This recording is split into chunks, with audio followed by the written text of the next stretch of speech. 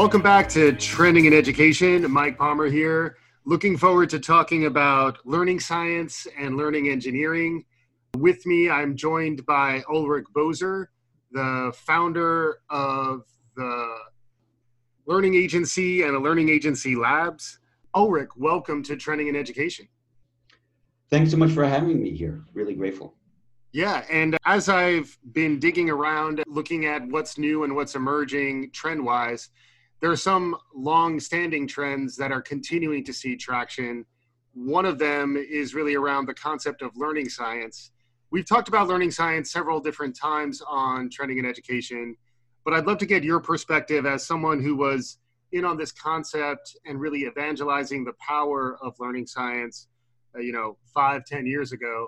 I'd love to get some of your longer view on what learning science is and how is it an emerging trend that folks should be keeping track of. Yeah, really happy to discuss this. Been working on science of learning for quite a while and seeing also some trends within that I think really would be of interest to your audience. Great. So what would you call learning science? How would you define it? Or is that a term that you use? Sure, yeah. So learning science, science of learning, I would define that, or I see it as the body of work that goes around exactly how people learn. And it has sort of two strands to it. One is focused on social and emotional learning. And then a second aspect of it is really focused on memory. And when we learn something, we store it in our memory. And how our memory works has some distinct patterns, and we can study those through research, through replicable research, and they really have powerful implications for how people learn and that are valuable to anyone who's trying to learn or teach anything, whether it's a e-learning course or trying to get someone who works with you to figure out that very important accounting software. Yeah. So on the subject of the social emotional side, that's something that I like to quote Whitney Houston and say, I get socio-emotional, baby, because I like to burst into song occasionally on the show, and our listeners allow me to do that. But what's new and emerging in terms of that domain? Because it was something within the last, say, 5 to 10 years, second half of the 2010s, it seemed to be something that was such a rising tide that maybe it was getting a little stale. So I would be curious from your perspective, what's new and emerging within the domain of social and emotional learning, heading into the 2020s?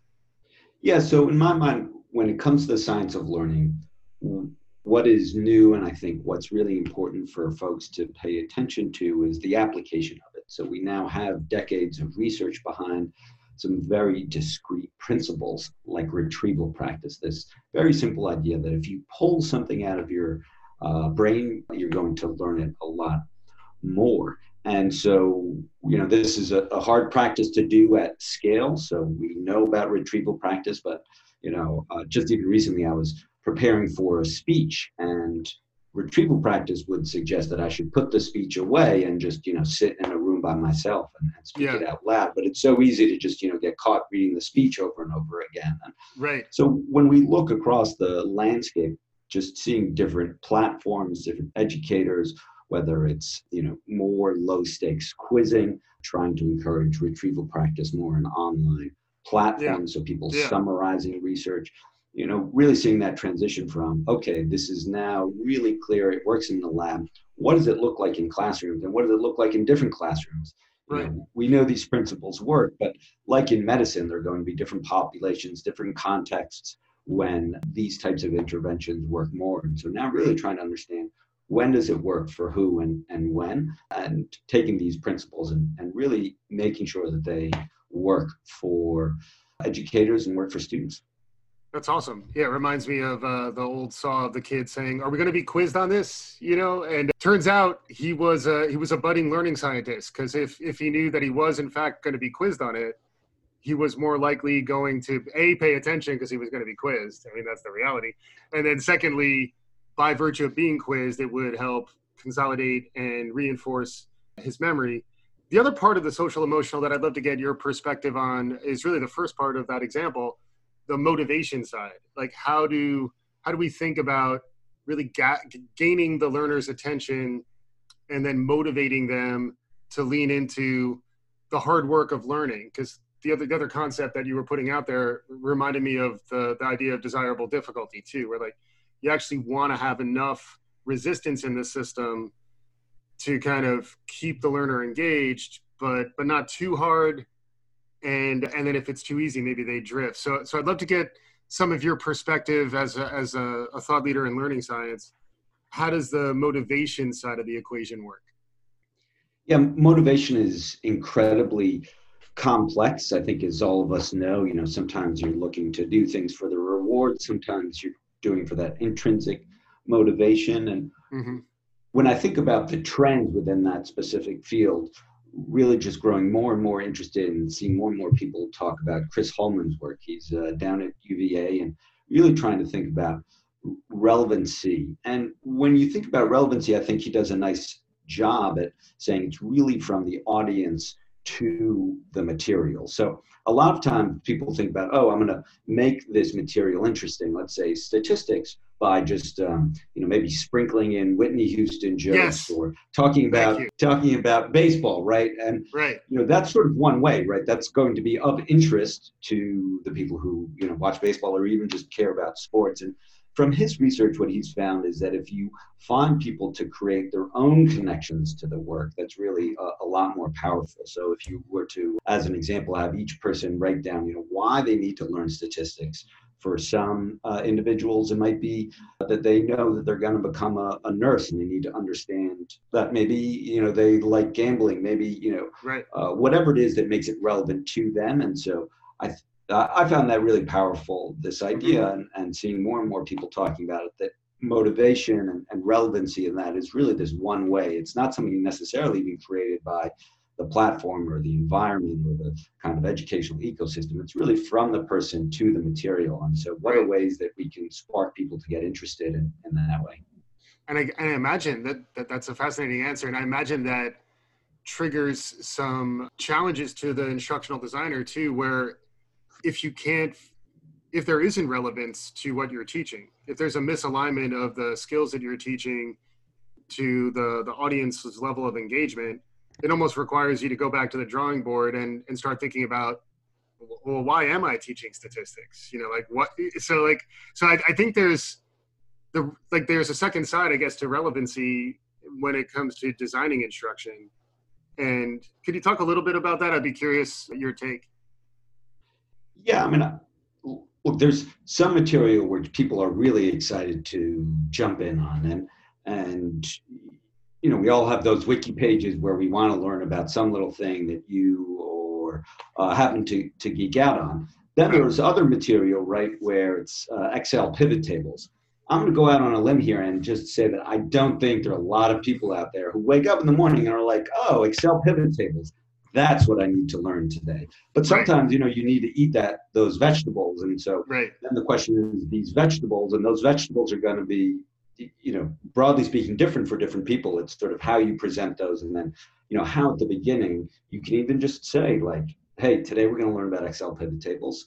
How are you going to find this useful in your work? How are you going to find this useful? And some people are going to say, yeah, this is going to be great for my office job. Some people are going to say, hey, I'm planning a wedding, and this is going to be a great way for me to figure out how much in debt I'm going to go, or how much in debt my children are going to go. And so really just trying to bring people along so they can find out how they are going to make it relevant to their own lives, as opposed to, I think, in a lot of instructional designers and really anyone. It's just sort of a metacognitive problem. You just assume people are going to be interested, or they're going to be interested in the same reason that you're interested in, as opposed to letting them find their own way, their own connection. I love where you were going with that, because that also, reinforces the idea of the benefit of a diverse and inclusive group, especially when they can hear each other's takes. Because then as an instructor, you can start to demonstrate in the spreadsheet example, demonstrate the flexibility of the tool and the fact that us humans are so great at applying, tools to novel situations. Really, really, really interesting stuff there. And I get excited about this topic as well. And I think, trying, as you said, to, be inclusive. And then also I'd like where you had set that up, but also allowing people to also really bring their own histories to that, Yeah. and acknowledging that these are going to be different paths that we're on as we learn. Yeah, fascinating stuff on the social emotional side. And the other thing that, if we get a chance, I'd love to get your perspective on artificial intelligence. And so, like, how we recently did a few shows about some forecasting that was saying, it's likely that human creativity will still outstrip AI's ability to make a lot of lateral connections and be quote unquote creative in a lot of the ways that we currently measure human creativity for at least the next 10 years. And that, as a future facing trend spotting educational show, that opened up a lot of really interesting questions around, what will continue to be human, what may be a blend of human and non-human. And then thinking about how emotional intelligence kind of can connect to that, like where humans are going to have to be able to work both with AI and with other humans to kind of be effective in the future. So lots to chew on there, Yeah, I mean, I would push back, and this is certainly a joke that a lot of people make or have made. You say AI if you want to get headlines, and you refer to sort of machine learning or Python scripts if you really want to embrace the folks who are excited to get into the nitty gritty. And when we talk about AI, it's just such a huge concept. Trying to break that down, I think is really important. I'd really argue that natural language processing, which is of course a subset of AI, is by far going to have the most impact when we think about education in the next years. And some of these other AI things, while exciting, like making lateral connections, are really pretty far off. Yes. Well, NLP is something that it still has lots of hurdles. The machines still don't really understand human language, but a tremendous amount of applications there for education that are really rich. Seeing some of them rolled out already. And, beyond that hype, as people think about AI, just trying to go into those specific domains, like emotion detection or feedback or, machine learning or big data. But, within that, I think NLP, this natural language processing, is really the trend in the shorter term that I think can have a much bigger impact. Yeah, no, that's great insight. And related to that, there's this concept of learning engineering as opposed to learning science, or as sort of like an additional context to apply to how you think about learning more broadly. It does seem to relate to some of this as these emerging technologies, whether it's around natural language processing or other emerging technologies. As I understand it from what you were describing as we were setting up, the learning engineering is almost the connection to technology and digital solutions. I'd love to hear maybe you flesh out a little more the distinction between learning science, or the science of learning, and learning engineering. Sure. I know you've had other folks on the show like Bror Saxberg. I'm a huge fan of his, really one of the pioneers in this work, talking about, learning engineers and as a way of thinking about richer forms of instructional design.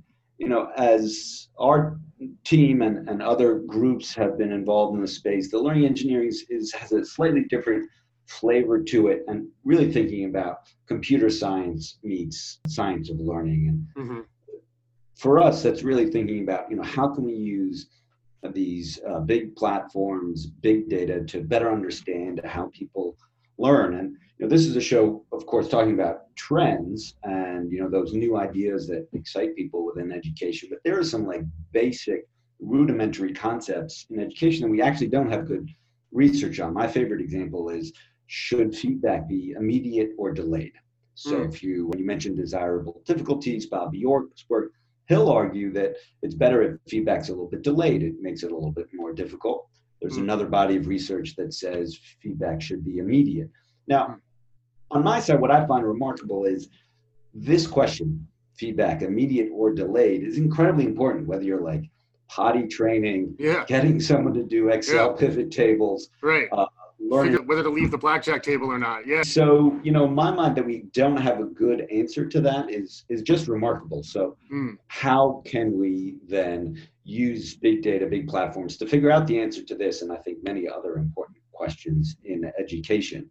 And that's really what learning engineering is about. taking large platforms, big data, really the tools of modern data science, and using them to do better work at understanding the science of learning. And there's some great innovators in this field, Neil Heffernan at Assessments, Ryan Baker at Penn, and they're all approaching it from somewhat different angles, but doing some fascinating work, melding that kind of computer science plus learning that I think is really, really fascinating and potentially quite powerful.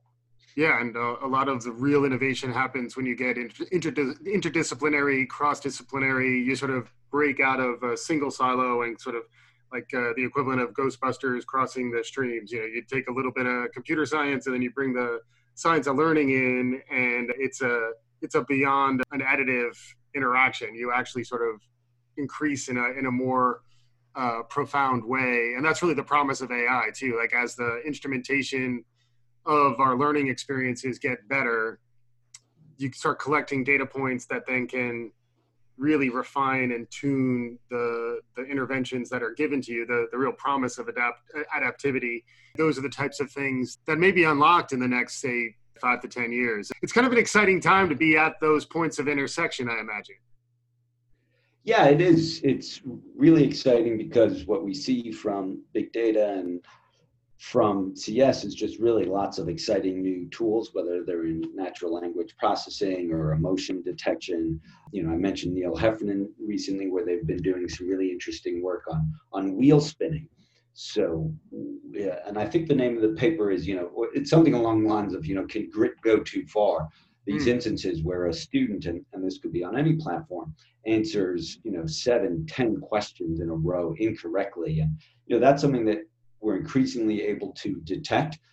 Clearly not something that we want students to do. It leads to that sense of kind of frustration and powerlessness that we know leads to dropping out. And how can we use tools to identify that early, not too early, right, to reduce that grittiness, but enough so that, and certainly I remember like skiing for the first time, you fall down again and again. It's just like, oh my God, I just want to go home. How can we prevent that feeling from happening? You could probably figure out a way to prevent golfers from throwing their clubs into the water, for example, among other things. We got some time on the social emotional stuff, which was great. Whitney Houston got her due. We also spent some time talking about the engineering and the intersection between the science of learning and computer science. I'd like to maybe close with your thoughts on what's new and emerging more on the cognitive side, like the more application of learning, stuff that we learn about learning that sometimes maybe stays a little more abstract and doesn't turn into practice. I'd love to get some of your perspective on what's new and what's emerging on the more cognitive side, because I'm always fascinated by cognitive hacks and how do I make myself sharper, and are there techniques that are emerging? Are there things that I should be thinking about? I'd love to get some of your perspective on that.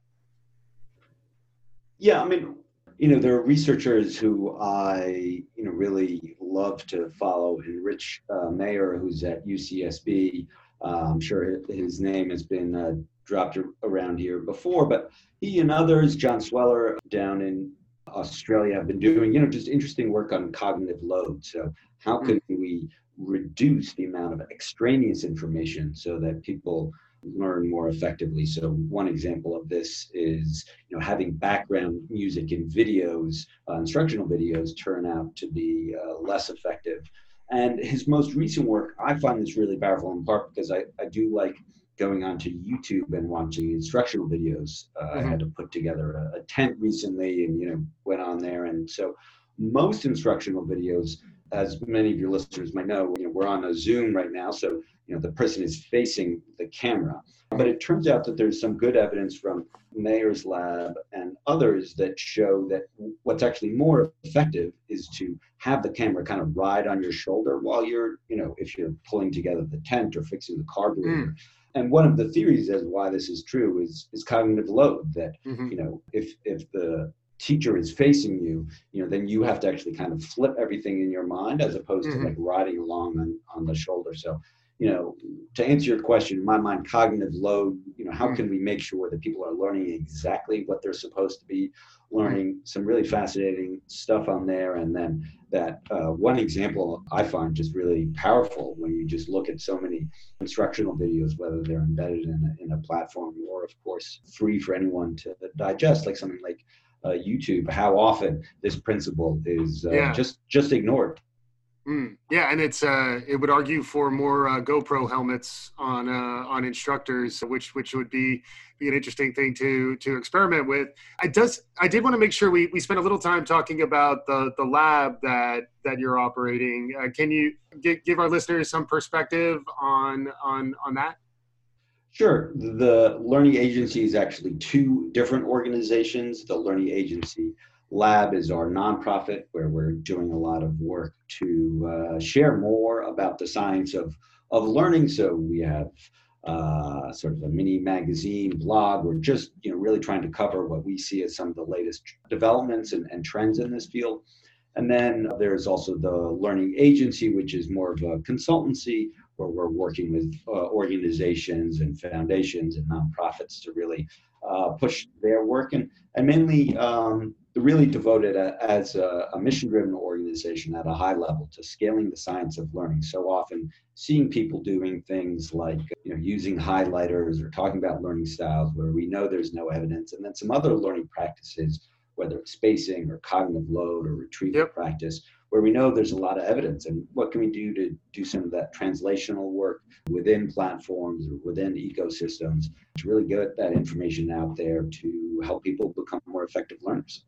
That's fantastic. Yeah, it's definitely worth a follow, worth tracking. I think I tracked Ulrich down on Twitter where you're posting on occasion as an individual, and the Learning Agency and the Learning Agency Lab are the places to find all this work. And then as we wrap up here, Ulrich, I'd love to hear, maybe outside of learning, maybe it relates to learning more broadly, any trends that are capturing your attention? Like what are you seeing emerging on the landscape? What's around the corner? What's sort of maybe an insider's take on what's new and emerging in the world today? Yeah, I mentioned a little bit about emotion detection and gave the example of struggling students, but really excited about, within the AI space, both in terms of natural language processing, where there's been some interesting work by Sydney DeMello and Angela Duckworth, where they're able to use the language that students write in the Common App to predict their grittiness in college. So the degree to which students talk about struggle and teamwork. So how can we do more to kind of identify, and Ryan Baker has been doing a lot of this work as well, identify that emotion to better figure out, where are they frustrated, where are they excited, use some of these big data tools to improve, instruction. One thing that we feel like is very young and potentially really powerful. Yeah, and I'd like the crossover move there as well, going from, I think AI, there's almost a tendency to think of it as helping on the cognitive side and not helping on the more emotional, social side. But there's no reason why you can't apply that technology set to solve some of these more emotional problems. So I think that's a real interesting space to keep an eye on. Any parting thoughts, Ulrich? It was great to have you on. Thanks so much for joining. No, would love to, hear from your listeners, a powerful podcast, and excited to keep up the conversation. Awesome. Ulrich Boser from the Learning Agency, the Learning Agency Lab, a wonderful resource for folks who are interested in the science of learning and just staying out ahead of where the world is going. Thanks again for listening. We'll be back again soon on Trending in Education.